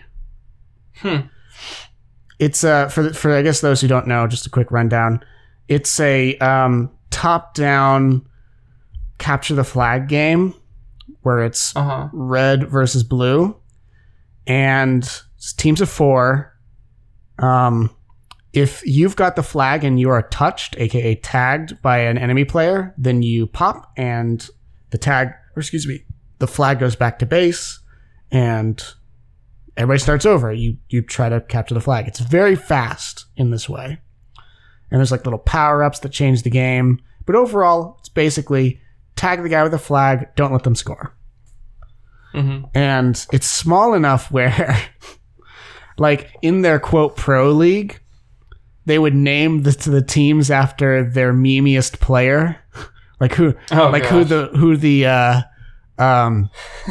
was the best known player on their team, and they could make a joke of it and everything. And generally, it seemed like there was a lot of empathy in this community, which I think is core to what your proposal is. In another way of saying it, I think it's tactically useful to know what your enemies play like, but I think it's also good for sportsmanship to know that they're people that you'll see again, or even people that you're friends with. Right. And that's what is something that gets missed so often in modern multiplayer games, alongside the tactics of knowing what your enemy is like. Yeah. Yeah, because we also just had a personal like awareness of one another while playing it. Obviously, because we've known each other for so long and because we're sitting next to each other, but like we had seen each other play this game, and so not only did we know how the other person played, we kind of knew who they were playing as, if that even makes sense to say. Like what our character is. Yeah, and how they're like, and what they do, and what they don't do, and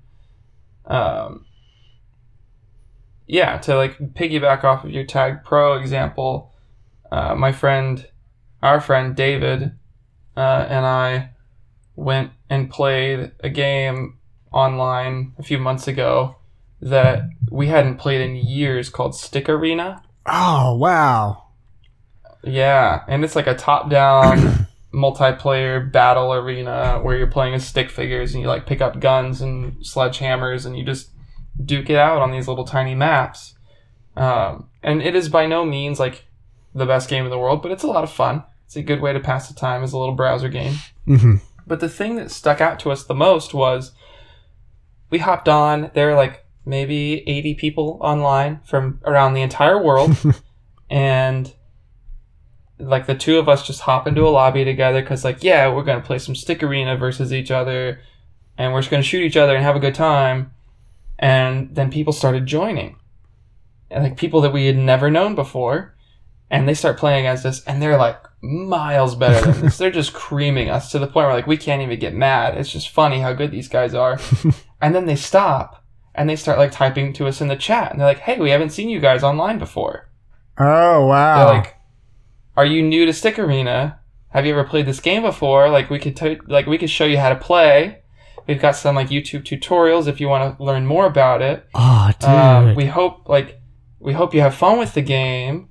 Noobs use this chat channel over here because there's like an integrated chat lobby, like an IRC lobby for the game, where you like matchmake and pick maps and stuff and talk to other people. These guys were like, yeah, we love to see new players come online. We do like community events every Thursdays at 8 p.m. Eastern time and blah, blah, blah. Anyway, we're going to hop out of your game, but it's really cool to see new people, and we hope to like see you back again as part of the community. And we were like both just so blown away by this. That is nuts. That is so cool. It was so cool, and it made me feel like these are people who want to play just a game with each other, which is really, I think, a cool thing. And you're not going to get that in Call of Duty. Like, you're not. There's no community for Call of Duty, or even something as community driven as Destiny. You can't realistically get involved with the whole game. Right. It's just little pockets. Yeah, which makes me wonder, like, would there be a viable way to do that for a larger multiplayer game? Like, could you imagine a Call of Duty where instead of going online and doing matchmaking and, like, being up against the entire world of players, like, what if you had just bubbles of 200 players? Yeah. That, like, these are the people that you can matchmake with and against. Maybe, like, you'd have to right-size the number, but pick a number that's big enough that most people are going to be online around the same time, and small enough that most of them can get to know each other in that range. I think that would be a really interesting problem to solve. I think that forming those groups is the biggest challenge. Mm-hmm. Because people have got to figure out which bubble out of the thousands of bubbles it would be to join. And I think that could be really interesting. Yeah. I think that we outsource that one. Let our India team handle it. We'll come back to it. Go ahead, EA. Take that idea and monetize it somehow. Not just Give us some loot coins. somehow. Monetize it extremely. Yeah. You'll get a loot box that has 1 ticket to join the coolest bubble. Yeah. The res bubble.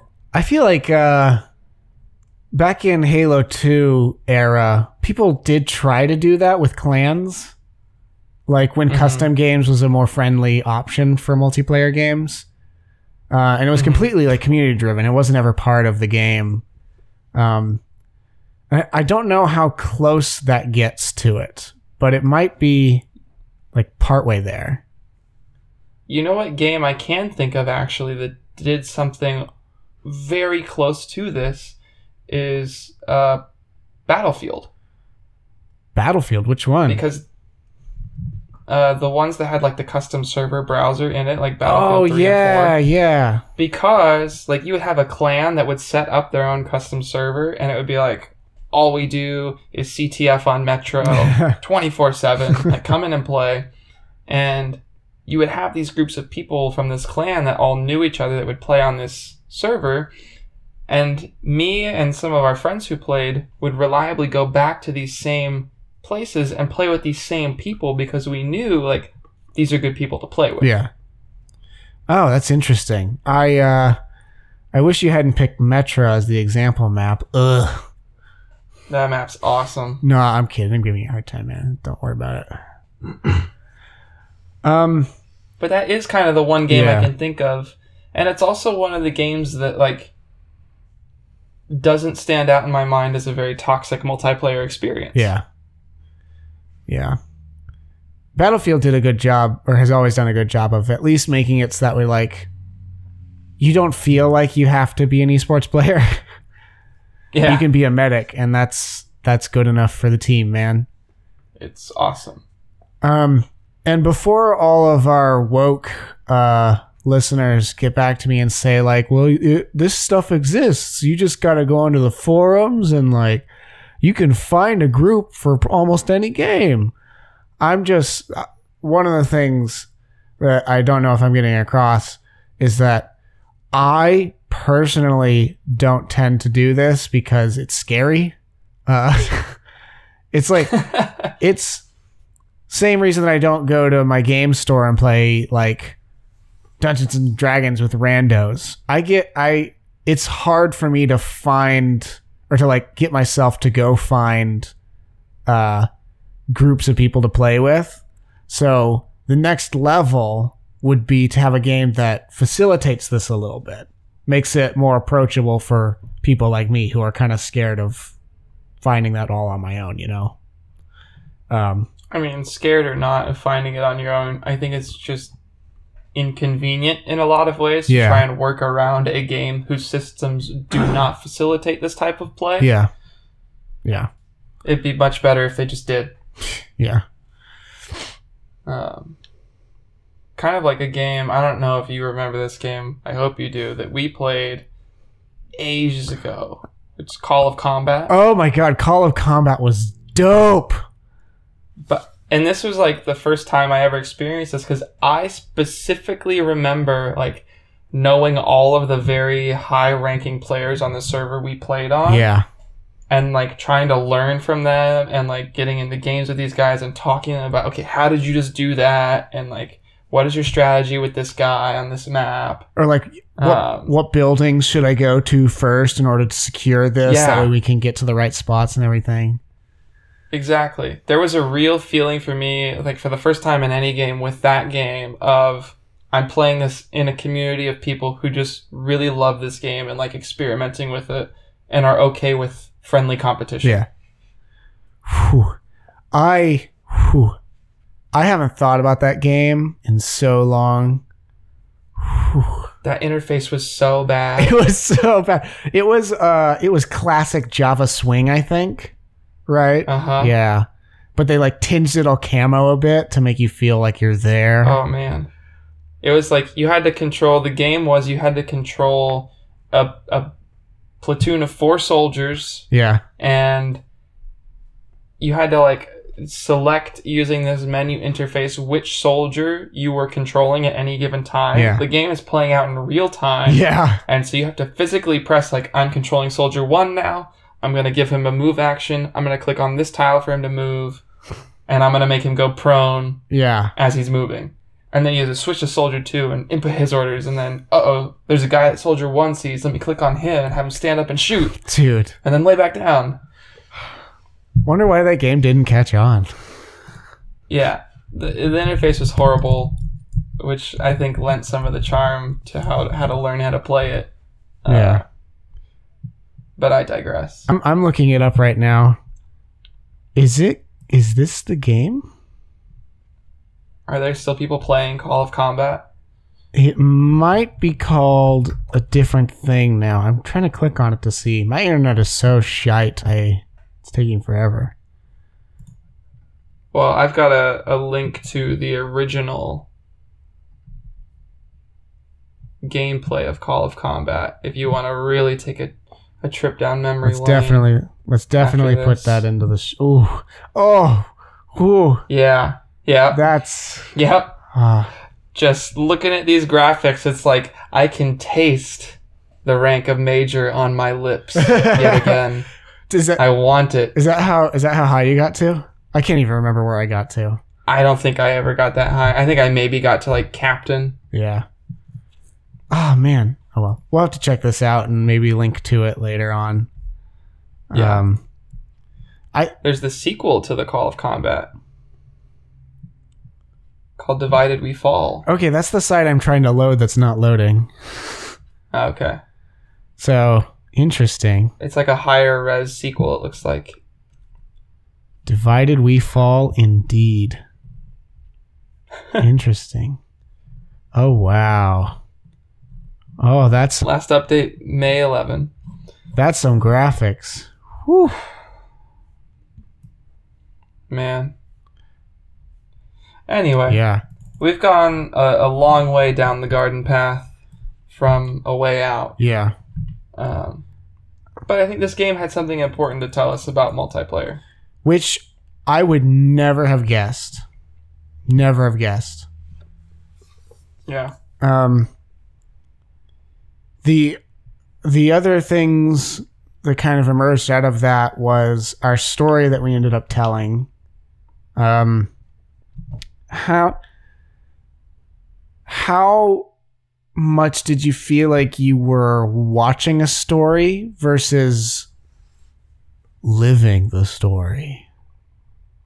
I think that we got to make decisions that felt impactful a lot of the time. Mm-hmm.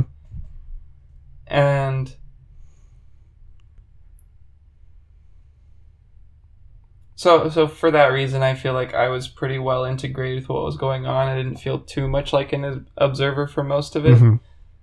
On a related note, how did you feel about playing Leo? Did you feel like you and Leo were compatible as people?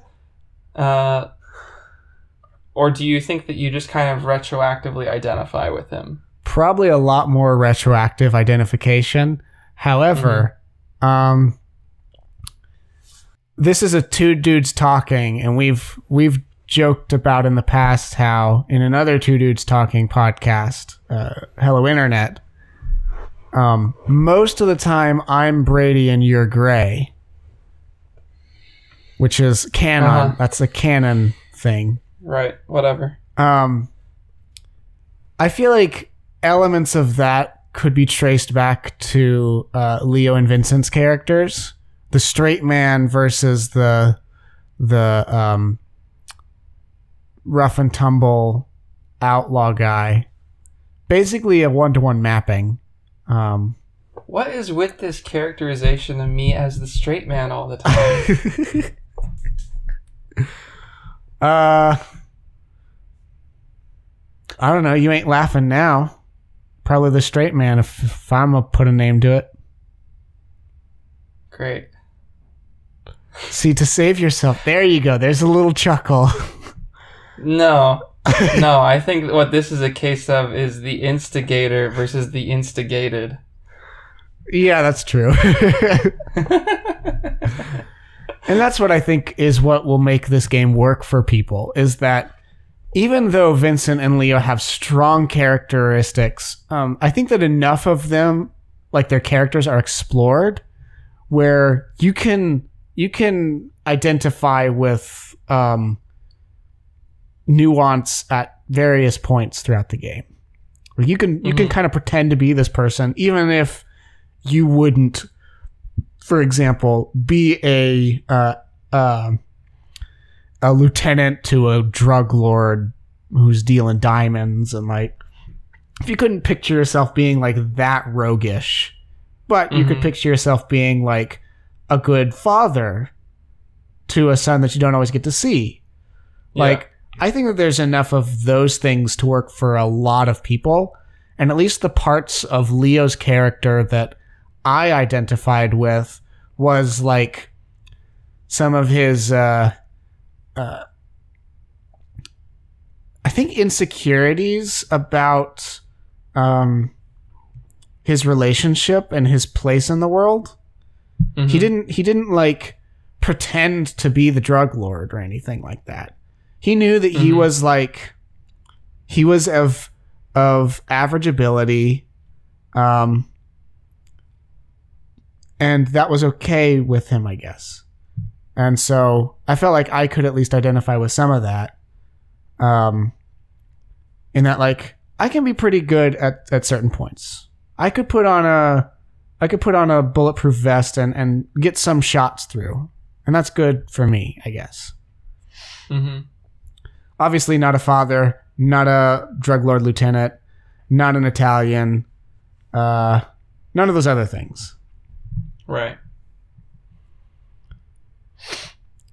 And you don't feel like Vincent's the straight man? Oh, no, Vincent totally is the straight man. Which, you know, obviously makes sense that I would play him, because I've always got a plan and I always execute it perfectly. Hey, man. I think you are kind of a plan man.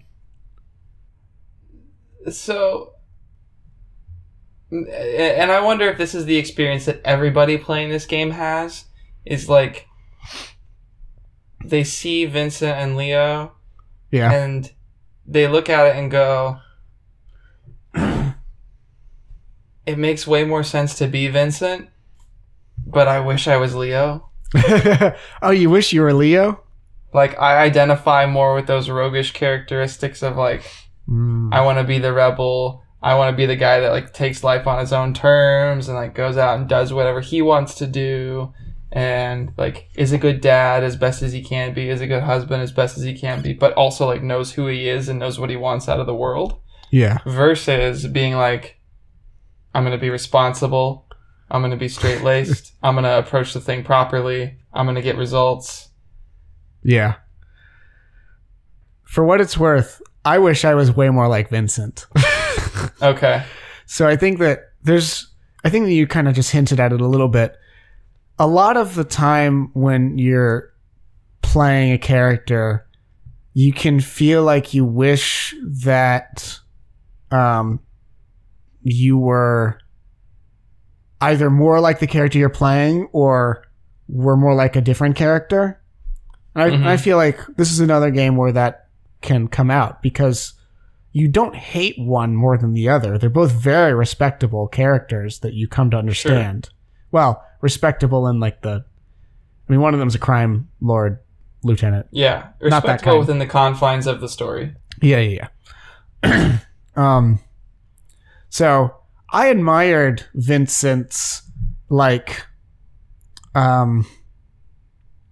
resolve, I think, is probably the best way to say it. They're like, his brother got murdered. He's going to take down the guy who did it. And not just because he wants revenge, he wants to kill him, but because it's the right thing to do. So I liked that. Yeah, even before we started playing, I wanted to be Leo. Oh, man. I'm sorry. Like, in the very first cutscene when they were speaking, and you gave me the little brother controller. So I thought, like, okay, he's player 2. I get to be player 2. This makes sense.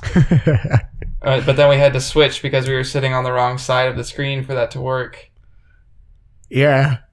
That I think... It wasn't like a big thing that I harbored the whole time, but it was like in the back of my mind, like it would have made way more sense for me to be that guy. Hey, I wanted to be Vincent, so it's all good. So maybe that's the key to having a good time with this game is play the person you think you're not like.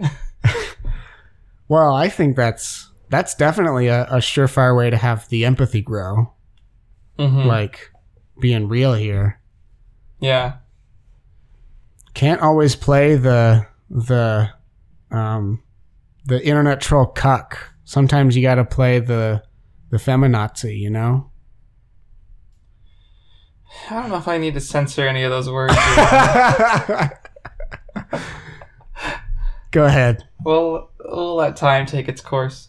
Hey, maybe somebody will go onto the subreddit and go, nice. Nice. Speaking of empathy, yeah. This might be a bit of a delicate question to ask and answer in 2019. Yeah. What do you think the experience of women playing this game would have been? That's an excellent question. I think it would have been a return to the norm for them. Okay, what do you mean? I think that a lot of women who play video games at this point are used to playing as male characters because that's just who was always there. And Mm-hmm. so they would just go like, oh, it's another one of those. It wasn't something that I thought about while playing it, but I think it's a good point that I think there could have been ways to write this to have given an option to play as another gender. And I think it could have worked. The character motivations might have been a little bit different, but in the end, it was just like, get out of prison, get back to your family, save the day. Could have been changed around. I don't begrudge the game for not, though. It's fairly standard to just have the male characters, and that's that. I don't know. How did you feel about it? I don't know. It wasn't really something that occurred to me until like 20 minutes ago. Yeah. And that it's just kind of another game, yet another game with white male protagonists. Yeah. And us being two white men, it might be easier for us to identify with the game than a lot of other people who could play the game and might look at it and go like, it's not really my kind of story. Or like, yeah, I get it, but it didn't really resonate with me as much. Yeah. That's why I was wondering about it. Also because like a lot of stories seem to reflect these sorts of gender differences between men and women. In that like this is a very stereotypically male story, right? The prison escape, the heist, the robbery, the shootout in an exotic location with a drug lord, the betrayal. Yeah. Like I don't know many stories that follow that same structure that feature women as the protagonist, and on the flip side, like I don't know many stories that are super like heavily relationship centric that are focused on male protagonists in that way. Yeah. Something like Mean Girls. I don't think you could write that using a cast of dudes. Not to say that I think like A Way Out could only be men. I think like you're saying, there's lots of stuff that works for both genders. I just think it's really interesting how games kind of reflect, and not just games, but movies and books and media in general kind of reflect some of these things that sit a little under the surface in that way. Yeah. I will throw out there that I actually do feel as though there is a little bit of relationship building that happens in this story, and like relationship maintenance that's all central to the experience. Of course, it's all like in the setting of like, let's go raid this dude's villa in Mexico. Right. Come on, you with me, dude? But like, yeah, there's, well, like flying, like you're parachuting from the airplane and Fortunate Son's playing, like, yeah. But I think that there are like seeds of another game that could have been made, or even like things that could appeal more to, and I'm going to put quotes around this audience, the female audience.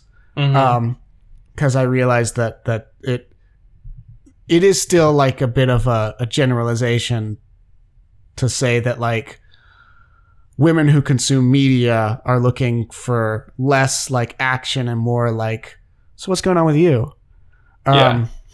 So I understand that. I think we both understand that. It's a generalization, but yeah, generally it seems to be true. Yeah. And even for people who are male who are looking for that, I think that they still could get like an interesting bonding experience that ultimately ends in tragedy, which I think is still like really core to how those stories are told.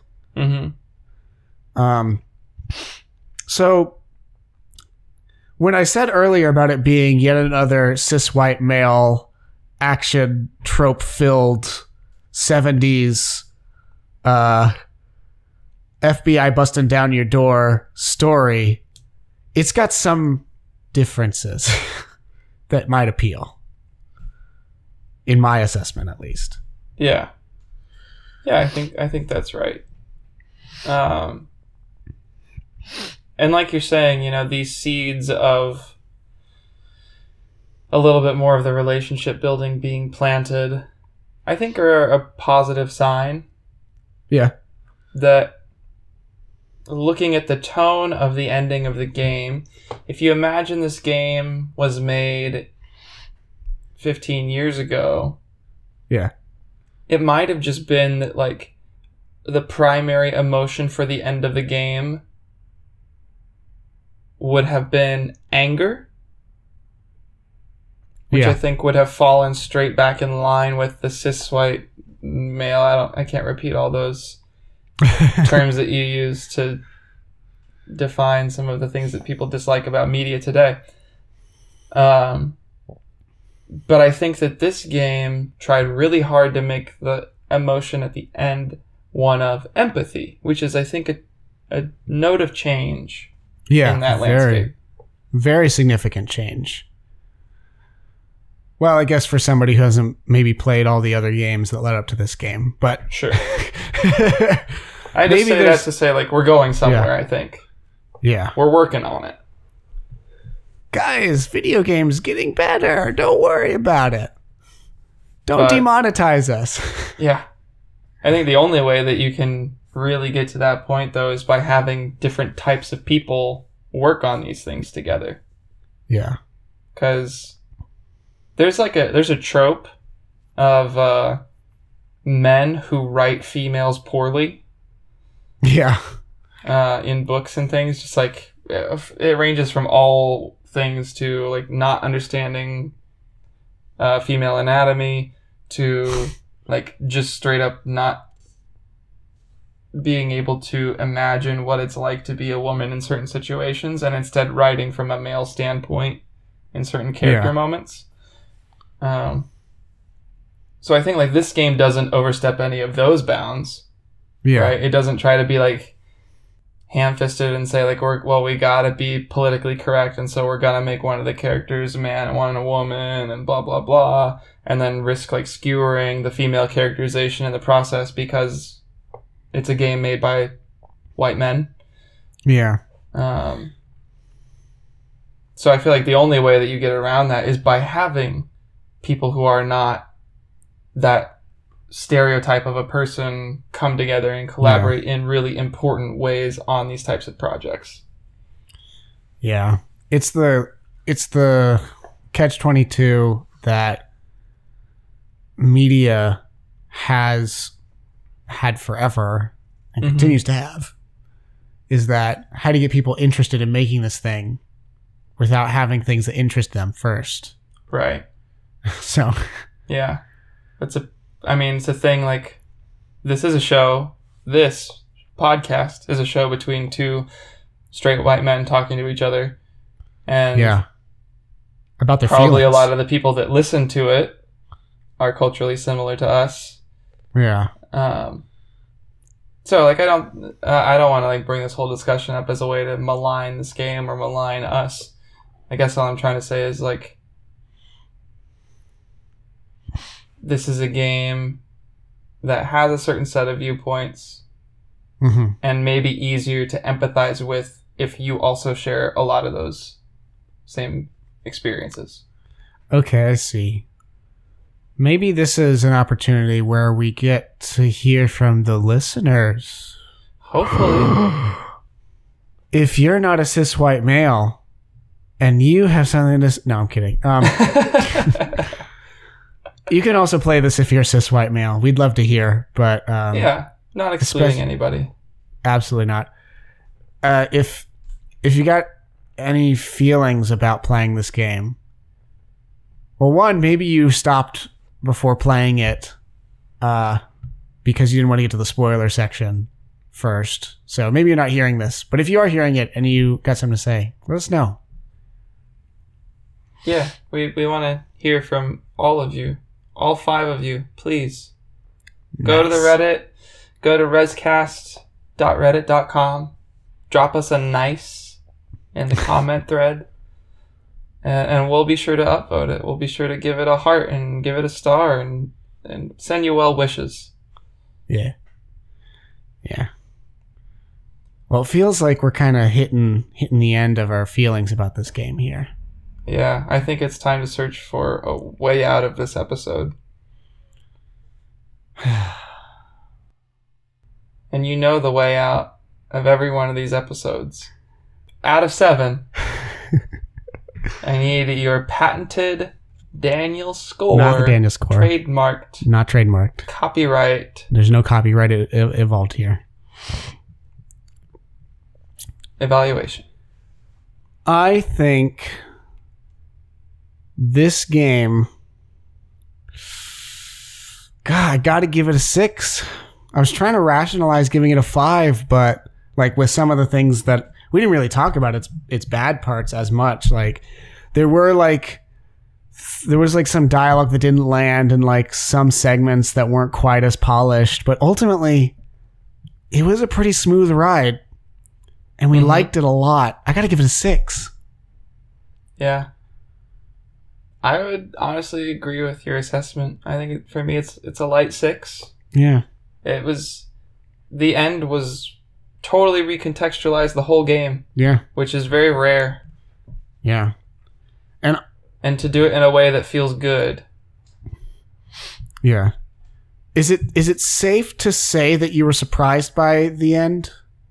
Or yes. And I think that for people who don't necessarily know, I think that that's kind of rare with you, if I'm going to be honest. I think that you personally, like, for things that are average, you'll pick up on what's going on, and it doesn't usually escape you. And I think that that's what's unique about this game, is that they actually landed a surprise on you. Yeah. I don't know if you remember about 40 minutes before that scene when I made the joke that one of them was an undercover cop the whole time. Yeah. I remember us joking about it. So, but that was not something I was seriously considering. Yeah. So it did really still surprise me. Yeah. But yeah, like, I only knew that the game, because I purposefully did not look at very much about it, since I knew I wanted to play it with you. even like all the way back when it came out in May of 2018. Oh, wow, nice. So all I knew was that it was like a prison escape game. Yeah. And so when we escaped the prison and the game kept going, I was like, wait, what? Yeah. I was like, this is going swimmingly. Yeah. Yeah. I think when we got to the farm is where I knew something was a brewing. Yeah. So 6 out of 6 from us both. 6 out of 7. Sorry. Yeah. Yeah, it's Did you just invent a new rating scale? absolutely not. Let's move on. Oh my god. The new and improved Collection 2. You busting it out before it's even ready. Hey guys, Guys, thanks for listening to this podcast. I'm gonna take a break from listening to this weirdo for a couple months, and maybe people will forget that he called it the Daniel scale by the time we get back. Fat chance. Oh God. Thanks everyone for bearing with us for the last 13 episodes. It's been a swell first collection. Yeah, it has been. Thank you, Daniel, for making it possible. Making the magic happen. It's not a problem, man. We got to hit up a lot of cool stuff this season. Collection. Yeah, we did. I'm looking forward to the next one. Okay. Well, give A Way Out a try, guys. Thanks, Riley. I will literally not talk to you until we get back on this show. So, see you then. That makes perfect sense. Let the armistice begin. So excited. See you on the other side, everyone.